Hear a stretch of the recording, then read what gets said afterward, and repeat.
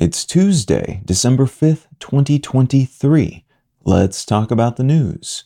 From Al Jazeera, Venezuela claims large support for annexing oil-rich Guyana territory. The Venezuelan government claims that the results of a referendum, which were announced yesterday, show that Venezuelan citizens overwhelmingly support the annexation of about 2/3 of neighboring Guyana, and also support ignoring warnings from the International Court of Justice that they should not make any moves to take that land by force. Land ownership in this part of South America has been historically muddled by colonization, but Guyana has governed the area Venezuela is now claiming, a region called Essequibo, since 1899, and that change in posture on the part of Venezuela is probably the result of vast oil reserves that were discovered just off the coast in its territorial waters in 2015, paired with the fact that this sort of annexation push could help unpopular Venezuelan President Maduro rally nationalist support following a period of economic catastrophe overseen by his government.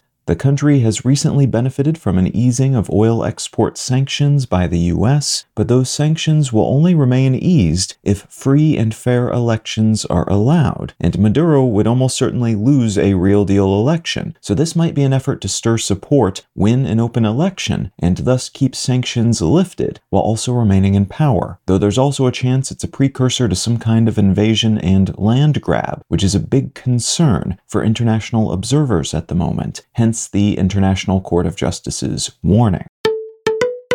From Axios, U.S. warship responds to Houthi-claimed attacks on commercial ships in Red Sea. The USS Carney, a U.S. naval destroyer, has intervened on behalf of 3 commercial ships that came under attack by drones and missiles in the Red Sea on Sunday. The attacks were claimed by Houthi rebels operating out of Yemen, who said the attacks were a response to Israel's invasion of the Gaza Strip. This represents an uptick in attacks on commercial vessels in this narrow channel that connects the Arabian Peninsula and African coast, and which is a major shipping lane. The U.S. claims these rebels, who are supported by Iran's government, would have had Iran's backing for these attacks, which raises concerns that the conflict in Israel could expand to encompass more of the region. Though while the Houthis say they struck 2 Israeli commercial vessels, Israel's military has denied any connection to the attacked ships, so it's an open question as to whether these attacks are meant to actually strike Israeli interests, or are possibly meant to simply gum up trade through this southern Red Sea passage for other reasons.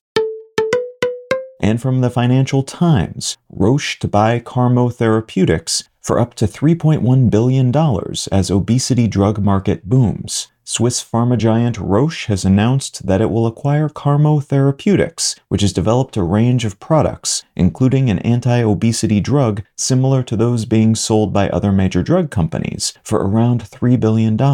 This will give Roche exclusive rights over a portfolio of GLP-1-based treatments, which is what existing anti-obesity drugs like Ozempic and Mounjaro are based on, though Carmo has some treatments in the works that would offer similar benefits, but in pill form rather than as injections, which is how drugs of this type that are currently available are administered. Anti-obesity drugs have already grown to become a $6 billion market, and estimates from Goldman Sachs suggest it could grow to something like $100 billion by 2030.